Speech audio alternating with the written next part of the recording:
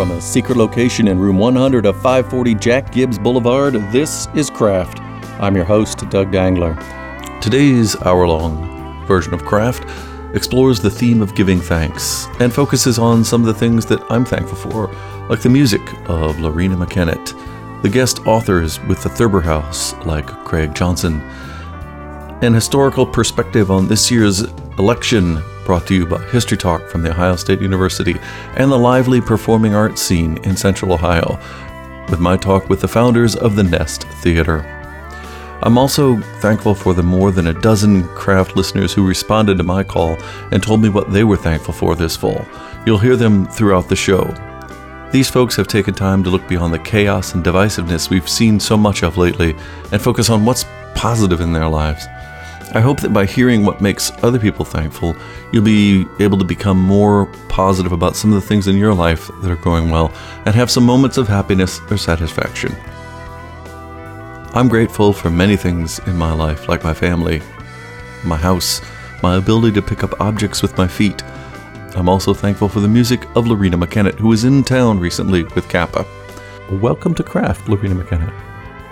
Thank you. It's great to join you. I've listened to your music for years and very much enjoy it. And one of my favorite pieces that you've written is Dante's Prayer. Okay, thank you. It starts with a really beautiful choral arrangement, which is perhaps an odd thing for me to say, as I don't usually like choirs. What feedback have you gotten about that song?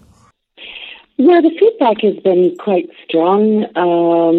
The lead up to that sort of assembling that choir with that piece, it's sort of a Shaggy Dog story. I was traveling across Siberia by train from Vladivostok to Moscow on my own in December of '95. And part of what led me to that part of the world was that I had heard or had read, actually, that the Celts had been inspired their passion for horses had begun in the Russian steppes.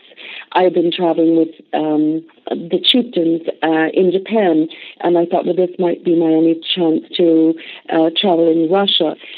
So I wrote most of the lyrics of that song while on that train. And it was also in that winter when I came back home to Canada.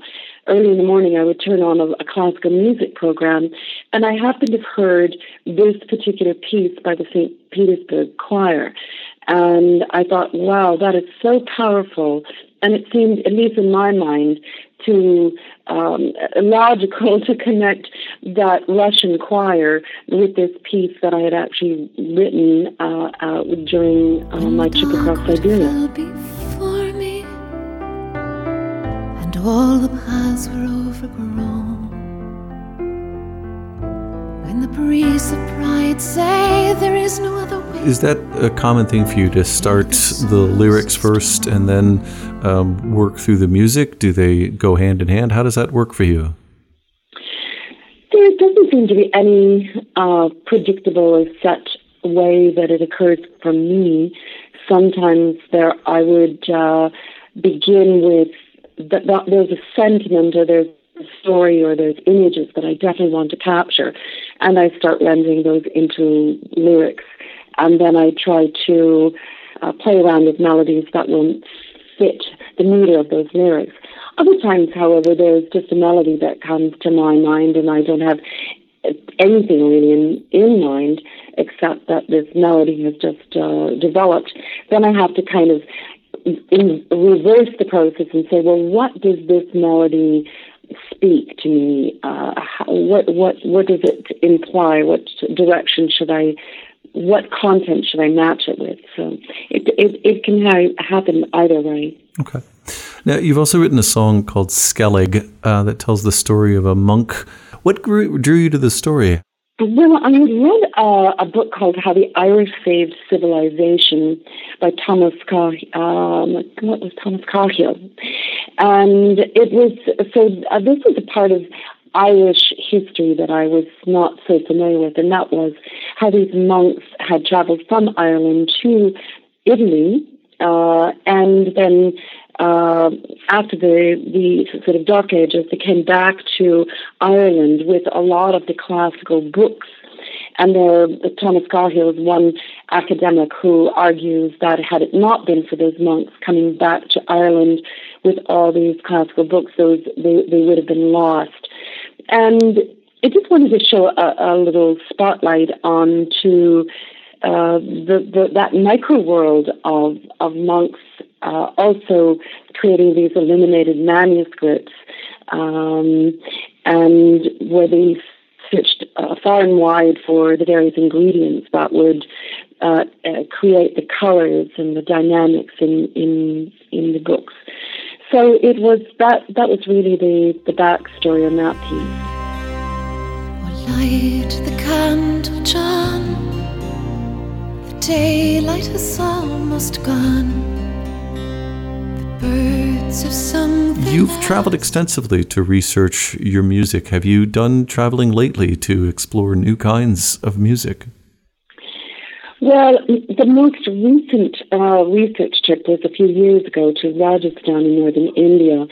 Where this all really began, was when I attended an exhibition in Venice that was the most extensive exhibition ever assembled on the Celts. And this was in 1991, I believe. And I realized that as a result of that exhibition, that the Celts were really this vast collection of tribes that had fanned out across Europe and into Asia Minor, and they dated back to about 500 BC. So since 91, I wanted to travel to a lot of those geographical places where those Celtic tribes had been, straight across Europe into Greece, into Turkey, up to even the northwest corner of China, which has a museum where there are mummies with red hair, and they date back to about 1000 BC, about 500 years before the Celts were identified. But I also, in the language that these people, these red-haired mummies, these people would have spoken, it's called Tocharian, and the Celtic languages sat on one end of the Indo-European group of languages, and the Tocharian sat on the other side of the spectrum. And there are a lot of suggested connections with the north of India, the very, very earliest Celts. So that was the last trip I'd taken. We've been on a fairly steady drill of touring since then, so I haven't really made considerable progress in creating the next chapter, shall we say, of the history of the Celts with that. But I'm still hopeful. Well, as somebody who's not particularly well versed in his past and is also red-haired, or a few years ago I had red hair, I'll have to look in to see whether I'm one of this a lost tribe of Celtic people. You have a wide and eclectic mix of instruments on your albums. Does this cause trouble for you when you are going on a tour like this? Do you have a massive number of instruments that have to travel with you? Well, when I'm traveling with a band, and that can get to be as large as eight or so people, on this tour I'm traveling with just two other musicians. But it does, you're absolutely right, it does make it challenging to express that part of the musical fabric, because you need that number of people who play those number and those kinds of instruments to really fully replicate what people are hearing on the recordings. On this tour, the focal point really is more the stories and my travels behind the songs, and it's less executing this broad spectrum of textural elements from hurdy-gurdies or Comanches. I think this fall is the perfect time to listen to your music, and it just seems to me that that's when I start really listening to it a lot more. Lorena McKennitt, thank you again for talking to me. I really appreciate it. Thank you. It's been a great pleasure speaking with you. Hi, I am Margaret Peterson Haddix, the author of Children of Exile and lots of other books, and I am very thankful to have a job where I get to hang out with kids a lot. I'm thankful for all the exuberance, wonder, hope, and fun that kids bring to the world. I'm Elaine Grogan-Luttrell, and I am thankful to be surrounded every day by people who are really, truly great at what they do. There's something beautiful about excellence, and I love seeing it in my colleagues, my family, my students, and my daughter. I'm so lucky to know such incredible people. Hi Craft, the podcast. This is Rebecca Flowers in Clintonville. This year, I am particularly grateful for the musical legacies of Prince, David Bowie, and Leonard Cohen. The body, the mind, and the soul. And of course, for WCBE, thanks for all you guys do. Have a great Thanksgiving, and don't forget to lock up your guns. Author Craig Johnson is the creator of the Walt Longmire series, which has become a successful television series now on Netflix. His latest novel, the 12th in this series, is An Obvious Fact. Welcome to Craft, Craig Johnson. Hey, good to be here. Thanks for having me. Well, congratulations on the success of the novels and the TV series. They're going really well. It is. It's been kind of astounding. Every once in a while, somebody will ask me. They'll say, "Well, did you suspect, that the books would, lodge themselves on the New York Times bestsellers list and be translated into 12 languages? I'll get and have a hit TV series and all this." And my immediate response to that is, if I was looking for a demographic, maybe doing a procedural in the least populated county in the least populated state in America probably was a bad idea. Right, yeah. It's hard to get followers out of the demographic which you're writing. So it is. Thank goodness it appeals, outside its realm. Right, goodness. Yeah. Well, Westerns, cowboy hats, all that stuff, it's part of the American background, right? So there's so much Roy of it Rogers was from Ohio, for gosh sake. So it's everywhere, whether you like it or not. I did not know he was from Ohio. Yes, yes, he was. Well, another proud moment for Ohio. So you've got 24 books now in this series. How do you keep it fresh for yourself when you go back? What keeps drawing you back to these characters? Well, just 12 books. Let's see, it's 12 novels, 2 novellas, and a collection of short stories. But I don't know, in many ways I think it's the same thing that draws people into reading the books. A lot of it has to do with Walt. He tends to be, a little bit different from a lot of the protagonists that you tend to see in crime fiction, who tend to be the 6'2" of twisted steel and sex appeal kind of guys like it, and going at odds a little bit maybe with Robert Taylor playing the role of Walt Longmire on Netflix. Walt's a little bit more like all of us. He's what I tend to refer to as over. He's overweight, he's overage, he's overly depressed, but he still gets up in the morning and tries to do the job. And to me, that's a character that's it's truly heroic and worth following around. And he deals with a lot of issues in his life, and one of the ways that he deals with a lot of those issues is with a sense of humor.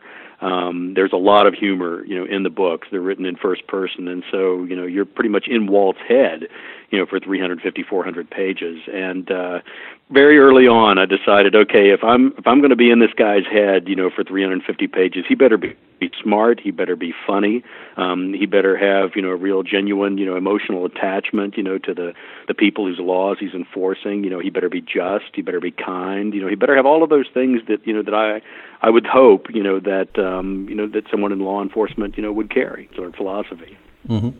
So do you get responses from some of the people that you've talked to about your depiction of police work and procedurals after the books come out, where they say, well, I really like this, but hey, you didn't get this right, or something like that?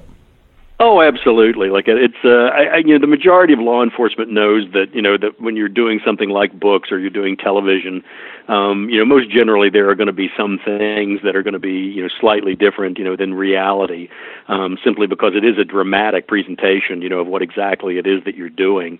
One of the ones that I get an awful lot of the times, it's not from law enforcement. It's just from people who like to nitpick. Is that Walt always carries his 45 Colt 1911 with the hammer down rather than cocked and locked, which is generally the procedure where you have it already cocked and have the safety on and just switch the safety off. Well, the problem with that, of course, is that it robs you of the dramatic steps of having Walt A, pull the gun, B, pull the hammer back, and then C, inevitably pull the trigger. But nonetheless, it allows for a couple of steps of the drama that maybe in real life you try and avoid. But generally, it's not law enforcement though that has problems with those type of things. generally they understand and really enjoy certainly the books, simply because Walt kind of approaches the job in a very realistic manner, and they know that the things that you deal with on a day-to-day basis, are maybe a little closer akin in the books than a lot of the stuff, where somebody's trying to blow up the nuclear power plant or something like that.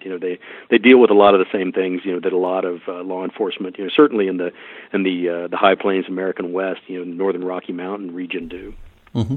So after you'd written all of these books and trying to hew closely to reality, what kinds of things did you notice in the TV show that might have brought out elements of the book that you didn't expect or that you hadn't thought of before? How did that transfer change? There were tons of things. There's people generally ask, they say, well, what's it like to have your writings suddenly up on the screen and all of that? And the only way that I can describe it is, in many ways, it's kind of like having a house plant in your home for like 7 or 8 years and then suddenly having it start talking to you.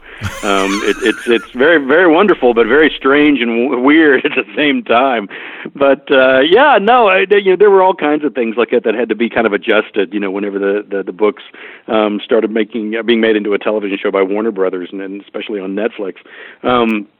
Some of the things that were kind of interesting was, because in the books, Walt is a Vietnam veteran. Both he and Henry are vets from the Vietnam War. And one of the things that the producers told me right off the bat was, they said, well, we're thinking about making Walt and Henry about 10 years younger than they are in the books. And I had the immediate, redneck cowboy author response where I was like, well, now why are we doing that? And their response was, well, because we'd like the show to run for about 10 years, and we'd rather not have Walt and Henry on walkers by the time we get to the end of the run, and so I had a hard time arguing that point. And then, some other things that, that they've done that have been, slightly different, it goes on and on. The casting of the show, they actually had me involved with the casting, and picking out the actors.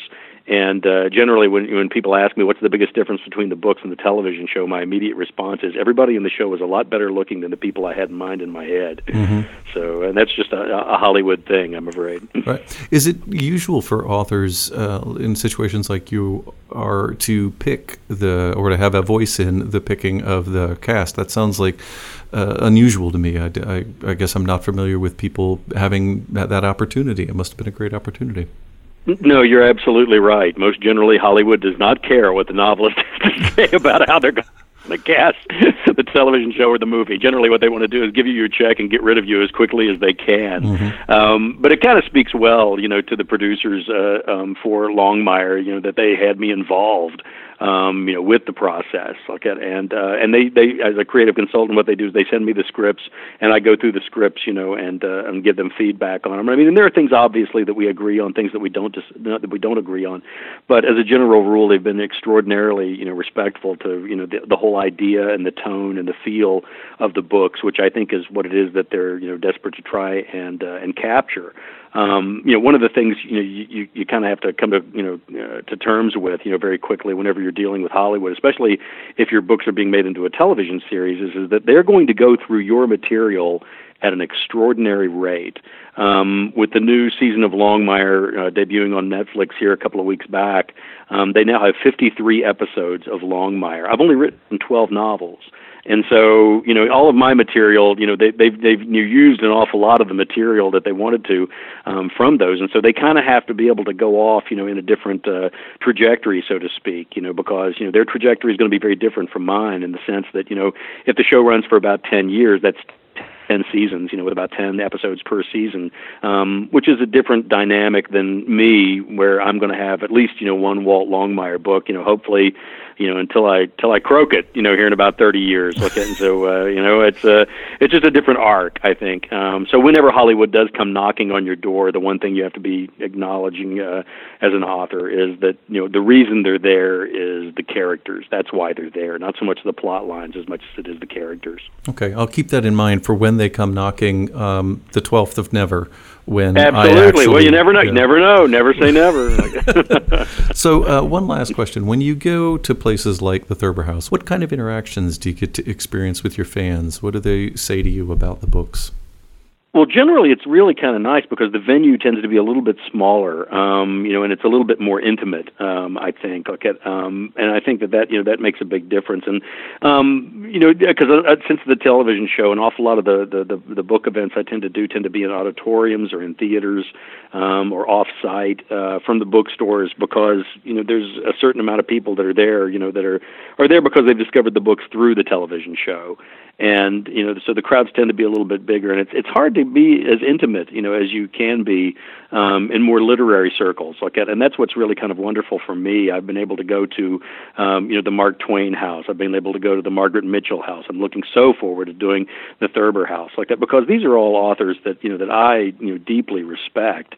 And generally the questions tend to be different. The audience tends to be a little bit different, and for me that's always exciting, like to be talking to people who maybe have never heard of Walt Longmire, or have just started in that world of Walt Longmire, and have never seen me, and so it's something novel, something different, and still appeals to me on an aesthetic sense. Craig Johnson, thank you very much for talking to me today. Oh, my pleasure. Thank you. I'm Eva Dale, and I'm thankful for my thoughtful, fun-loving husband and our 2 delightful boys. I'm also thankful for a kind and generous circle of friends and family. Lastly, I'm thankful for the vibrant, energetic city of Columbus, Ohio. May you all have a wonderful Thanksgiving. And now a word from Nancy Petro. I'm thankful for becoming a grandparent with 4 precious grandsons, 3 years and under. My husband and I are grateful for our marriage and for my parents, ages 92 and 95, who've lived to see this 4th generation. This is Andrew Miller, and I'm thankful for Sunday mornings with my wife and daughter and our time together drawing, making up stories, playing Minecraft, and laughing. I'm especially thankful for having been so fortunate in life to have work, a roof over my head, and coffee in my cup. My hope is that I'm able to continue to help those who need it, so they are able to find things to be thankful for too. Happy Thanksgiving! Tara DeFrancisco and Rance Rizzuto are improv veterans and teachers. They recently relocated to Columbus from Chicago, and they've opened the Nest Theater, which is the first full-time improv space in Columbus, Ohio. More information about the Nest is available at nesttheater.com. Welcome to Craft, Tara and Rance. Hey, thanks for having us. Hey. Sure. Well, welcome to Columbus. Why Columbus? If you're in Chicago, what I think of as sort of the home of improv, and you look out and say, where we should go? Columbus. Well, first and foremost, I'm from Columbus, Ohio. I grew up here and moved away in the late 90s to go pursue a career in improv, and met Rance around early 2000s. Yeah, 2003. Yeah, and he came from Portland, Oregon, and we both sort of heard that Chicago was the mecca of improvisation, and went there to study. And luckily, both of us had very fortunate, positive careers there. We both performed at 3 of the fairly notorious improv theaters there: Comedy Sports, IO Chicago, and Second City, as well as were teachers for those institutions. So we kind of did everything we wanted to do, and really enjoyed Chicago quite a bit, but knew there was a desire to kind of create this hub here in Columbus.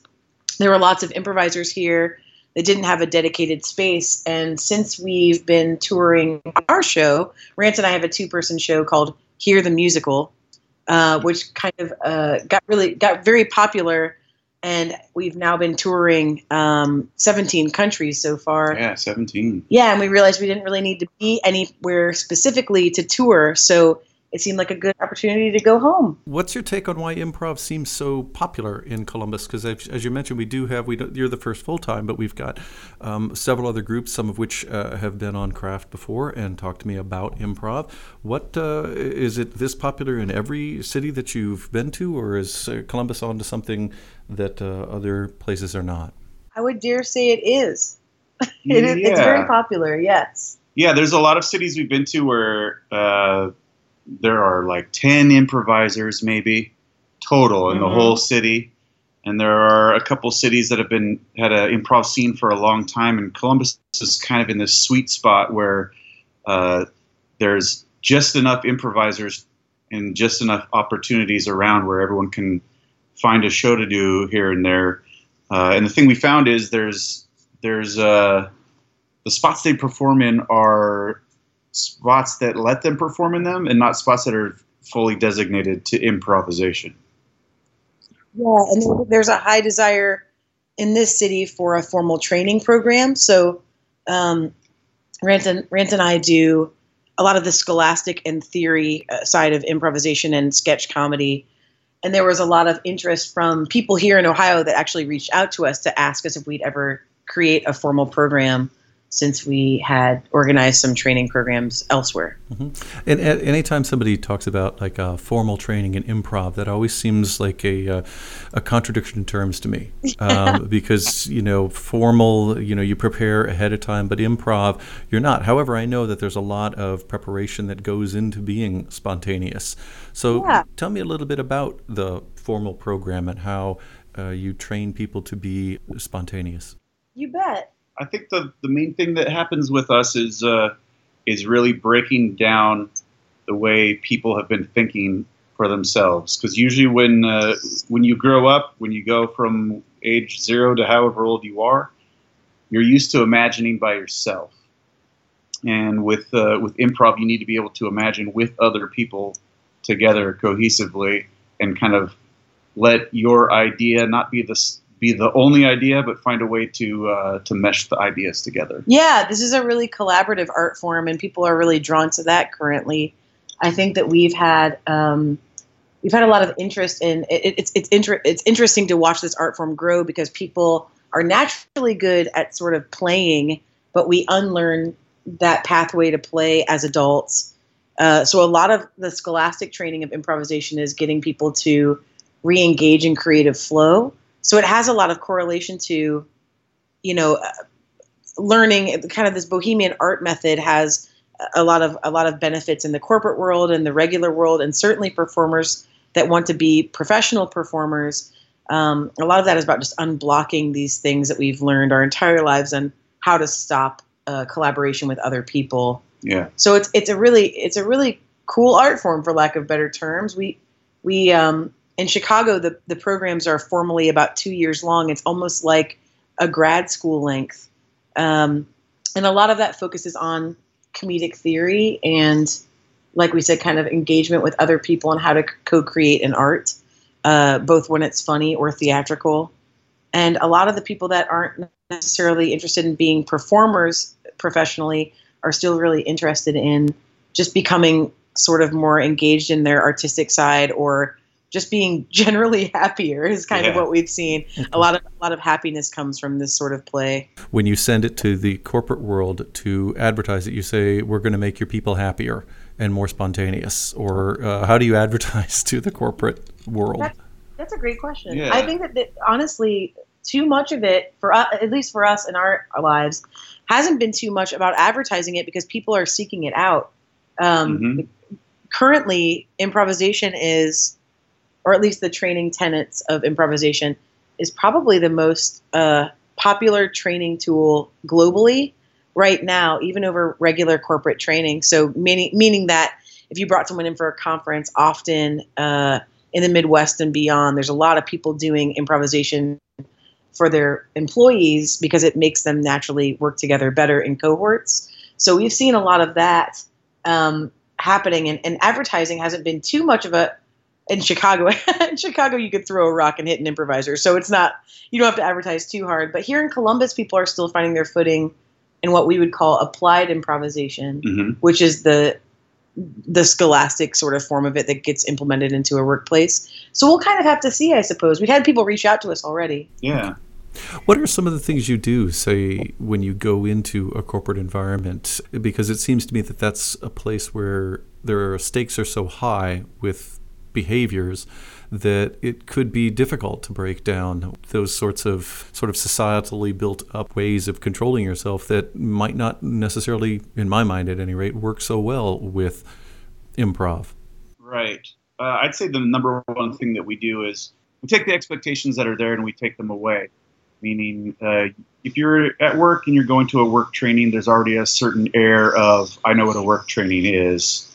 And we try to take out the seriousness or the panic or the fear of anything that might be there. Fear of succeeding, fear of lots of times once we say it's going to be an improv workshop, there's this fear that they won't be funny, and being funny is not even important at all in the workshops.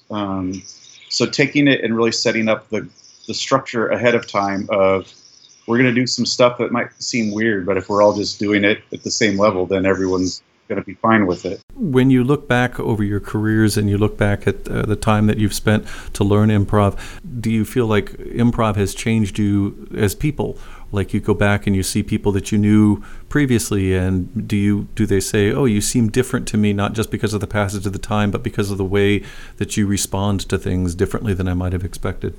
Yeah, I think your willingness to engage with other humans is really high when you start training in this art form, and people get really impressed that they're more sort of up for it. I'm trying to find a better phrase than that, but people become more playful and more interested in connection. And recently we trained a large group of corporate folks at an advertising firm, and one of the CEOs was there, and I think they were kind of nervous that he wouldn't be impressed by kind of, a more silly sort of training. And he was the one at the end of the workshop that said that he realized he had been saying no to all these opportunities and closing doors in his regular life, and that this kind of training had made him want to say more yeses, that he had kind of lost engagement with his friends and family because he was trying to stay safe and compartmentalize his life and not bother anyone. And he said it came out when he went home one night that his 3 or 4 year old son had been asking him to read a story, and he had been habitually just saying no because it felt like, go to bed, like let's all kind of wind the day down. And one night after that class that we had taken or challenged him to, he went home and said, sure. And said he connected with his family in a different way. And it was really beautiful. We get to see all these really cool human moments that you wouldn't think. It almost sounds saccharine to repeat them, but they're true. You see people come back to class and they're more alive. They're more excited. And all of our friends, if I may, I think also all of our friends look younger. It's a weird kind of.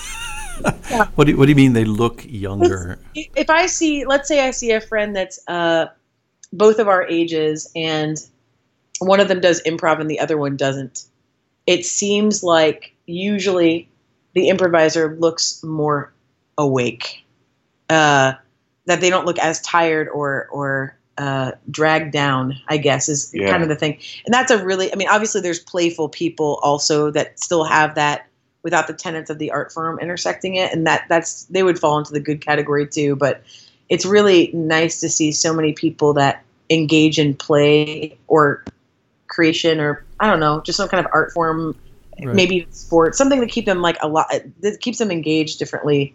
We notice it all the time, and we don't have a good definition for it, but we've noticed it throughout our friend base that the people that tend to play more look younger. I assume that when you see me for the first time, you'll probably exclaim, wow, you've never done improv. just look at that. We can tell that you have never done improv. One of the final things that I wanted to ask you about is you talk about musical improv theater, and you've got the show here. Tell me how you maybe negotiate that just on in a brief way, because that seems to me to be one of the more difficult aspects of improv when I've seen people do it, because you have to juggle not just the words in your head, but the tune, the singing. If somebody decides to go off onto a harmony part or something like that, that seems really complicated to me. And this probably makes clear that I cannot do harmony when I sing. So yet, Doug. It is difficult, and we love the challenge. Tara and I have worked together for so long that we know each other very well, and we kind of the way that the show here was born was an interesting way, in that it was kind of, we did it one time in Chicago, and then we did it in the next 4 shows were all in different European countries, and we, by design, because of our travel arrangements, we had to have them find a musician to play with us. So not only are we making up the words, not only are we trying to rhyme and harmonize with each other to music, but we don't know the people who are playing the music for us pretty much all the time. Yeah, it's improv in its truest state, for sure, because we don't know anyone involved, basically. Yeah, and there's something about going so far to the other side of comfort that makes it comfortable again. Of like, there's not a lot that's going to happen in the show that won't be fearful, but we can ignore it and just attack it and see what happens. And that's what we do. And it's always fun, and we trust each other, and we trust the person playing the keys for us. And if the music stinks, we do a lot of acapella. And if, so it's like, we'll make the show interesting and enjoyable to watch no matter what weird things happen. Yeah, we're lucky that we have a new musical director. We have a musical director in Chicago named Dave Asher. We have a new musical director here in Columbus named David Schmall, and they're both incredibly talented musicians. And we've met many other musicians on the road, and they're kind of our house musicians for each city. But a lot of it is just this kind of weird ensemble piece where we don't know what the heck's going to happen tonight, and we're housing it at the Nest Theater every Saturday at 8. So if it's interesting to you, we're always willing to kind of unpack it with the audience after it's over. But the best compliment we can ever get is how much of that was improv, because it's all improv, but no one really ever believes it. But it's a lot of it is just getting the reps of doing it a lot and trusting each other even more so. All right, well, that sounds like a great way to spend a Saturday night, and more information on that can be found at nesttheater.com. Tara DeFrancisco and Rance Rizzuto, I thank you very much for talking to me today on Craft, and look forward to your success in Columbus. Thank you. Thank you so much. Hello, I'm Cynthia Ruzzi, and I'm grateful for Rilke right now. At the moment, it's very centering for me to read from his Letters to a Young Poet about living the questions and loving the questions.